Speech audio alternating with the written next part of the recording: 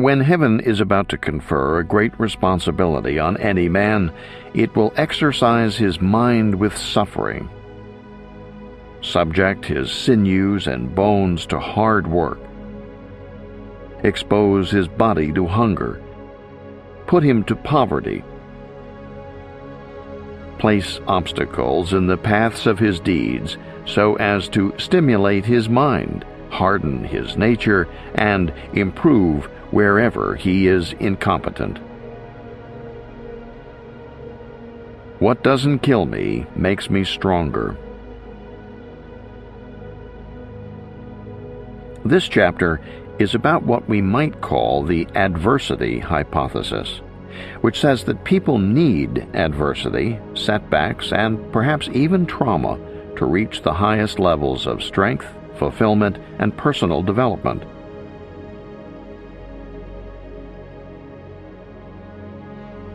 I don't want to have this chance, but it's here now, and what am I going to do about it? Am I going to rise to the occasion?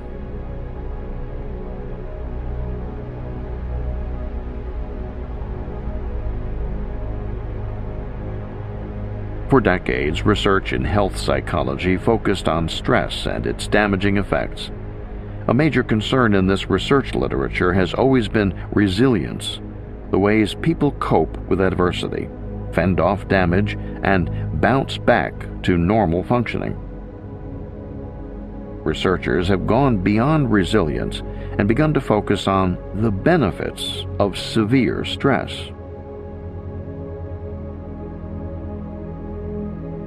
Post-traumatic growth,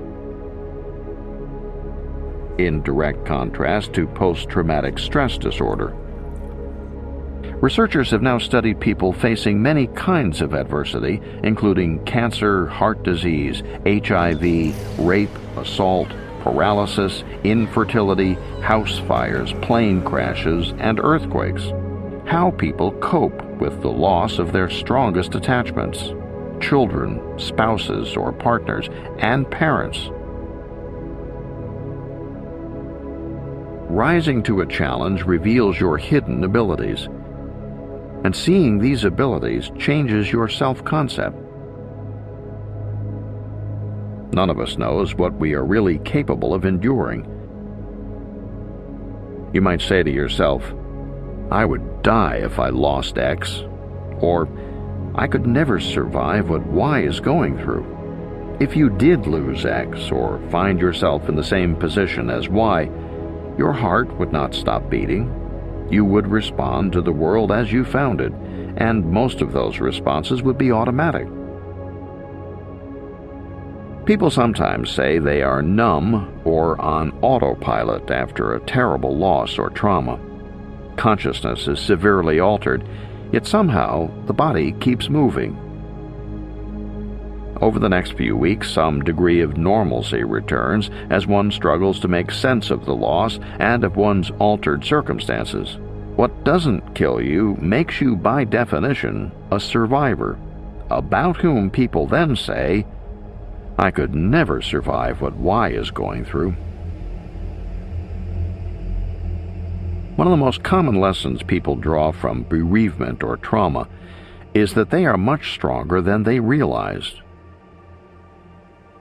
This new appreciation of their strength then gives them confidence to face future challenges. And they are not just confabulating a silver lining to wrap around a dark cloud. People who have suffered through battle, rape, concentration camps, or traumatic personal losses often seem to be inoculated against future stress. They recover more quickly, in part because they know they can cope. Suffering produces endurance, and endurance produces character, and character produces hope. The person who has had more experience of hardships can stand more firmly in the face of problems than the person who has never experienced suffering. From this angle, then, some suffering can be a good lesson for life. trauma changes priorities and philosophies toward the present. The reality that people often wake up to is that life is a gift they have been taking for granted. I don't want to celebrate suffering, prescribe it for everyone, or minimize the moral imperative to reduce it where we can. I don't want to ignore the pain that ripples out from each diagnosis of cancer, spreading fear along lines of kinship and friendship. I want only to make the point that suffering is not always all bad for all people. There is usually some good mixed in with the bad, and those who find it have found something precious, a key to moral and spiritual development. Must we suffer? Adversity may be necessary for growth because it forces you to stop speeding along the road of life, allowing you to notice the paths that were branching off all along, and to think about where you really want to end up. Human beings were shaped by evolutionary processes to pursue success, not happiness. People enthusiastically pursue goals that will help them win prestige in zero-sum competitions. Success in these competitions feels good, but gives no lasting pleasure, and it raises the bar for future success. When tragedy strikes, however, it knocks you off the treadmill and forces a decision. Hop back on and return to business as usual, or try something else. There is a window of time, just a few weeks or months after the tragedy, during which you are more open to something else. During this time, achievement goals often lose their allure, sometimes coming to seem pointless. Many people change their goals in the wake of adversity. They resolve to work less, to love and play more. If in those first few months you take action, you do something that changes your daily life, then the changes might stick. But if you do nothing more than make a resolution, I must never forget my new outlook on life, then you will soon slip back into old habits and pursue old goals. You need interesting material to write a good story. You can't have a good life story without vicissitudes. Several genres are associated with well-being. In the commitment story, the protagonist has a supportive family background, is sensitized early in life to the sufferings of others, is guided by a clear and compelling personal ideology, and at some point transforms or redeems failures, mistakes, or crises into a positive outcome, a process that often involves setting new goals that commit the self to helping others. In contrast, some people's life stories show a contamination sequence in which emotionally positive events go bad and everything is spoiled. People who tell such stories are, not surprisingly, more likely to be depressed. Indeed, part of the pathology of depression is that while ruminating, the depressed person reworks her life narrative by using the tools of Beck's negative triad. I'm bad, the world is bad, and my future is dark. Although adversity that is not overcome can create a story of depressing bleakness, substantial adversity might be necessary for a meaningful story. Trauma often shatters belief systems and robs people of their sense of meaning. In so doing, it forces people to put the pieces back together, rebuilding beautifully those parts of their lives and life stories that they could never have torn down voluntarily. When people report having grown after coping with adversity, they could be trying to describe a new sense of inner coherence. This coherence might not be visible to one's friends, but it feels like growth, strength, maturity, and wisdom from the inside. When bad things happen to good people, we have a problem. We know consciously that life is unfair, but unconsciously we see the world through the lens of reciprocity. The downfall of an evil man, in our biased and moralistic assessment, is no puzzle. He had it coming to him. But when the victim was virtuous, we struggle to make sense of his tragedy. The desperate need to make sense of events can lead people to inaccurate conclusions. The ability to make sense of tragedy and then find benefit in it is the key that unlocks post-traumatic growth. Psychologists have devoted a great deal of effort to figuring out who benefits from trauma and who is crushed. The answer compounds the already great unfairness of life. Optimists are more likely to benefit than pessimists. People who have a basic level trait of optimism tend to develop a coping style that alternates between active coping and reappraisal. Because optimists expect their efforts to pay off, they go right to work fixing the problem.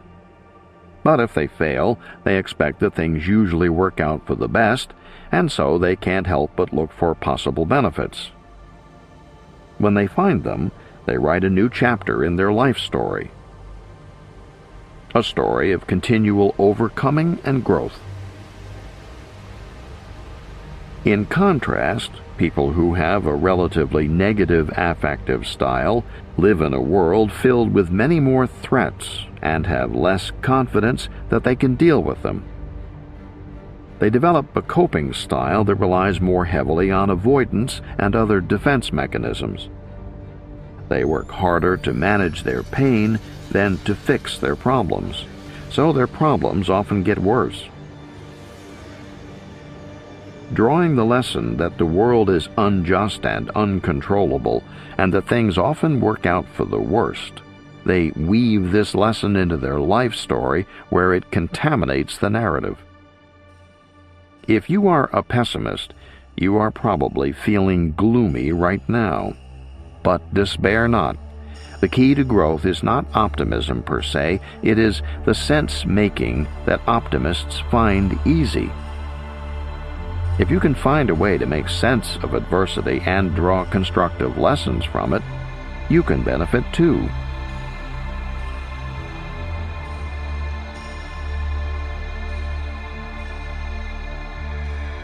You have to use words. And the words have to help you create a meaningful story. If you can write such a story, you can reap the benefits of reappraisal. Even years after an event, you can close a chapter of your life that was still open, still affecting your thoughts and preventing you from moving on with the larger narrative. Anyone, therefore, can benefit from adversity. The first step is to do what you can before adversity strikes to change your cognitive style.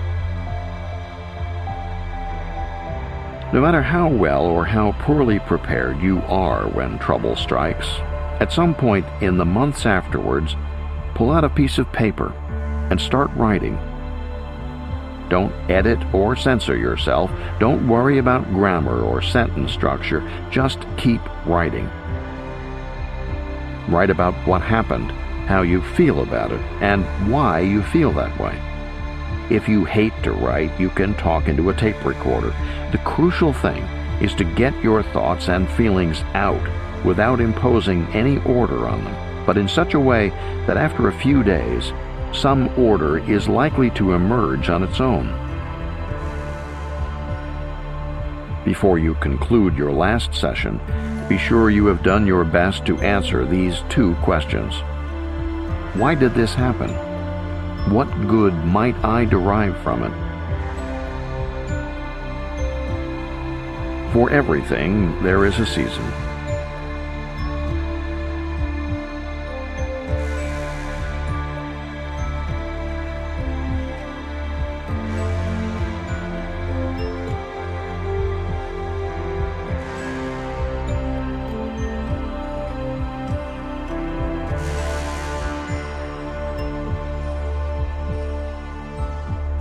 The mind is its own place, and in itself can make a heaven of hell, a hell of heaven.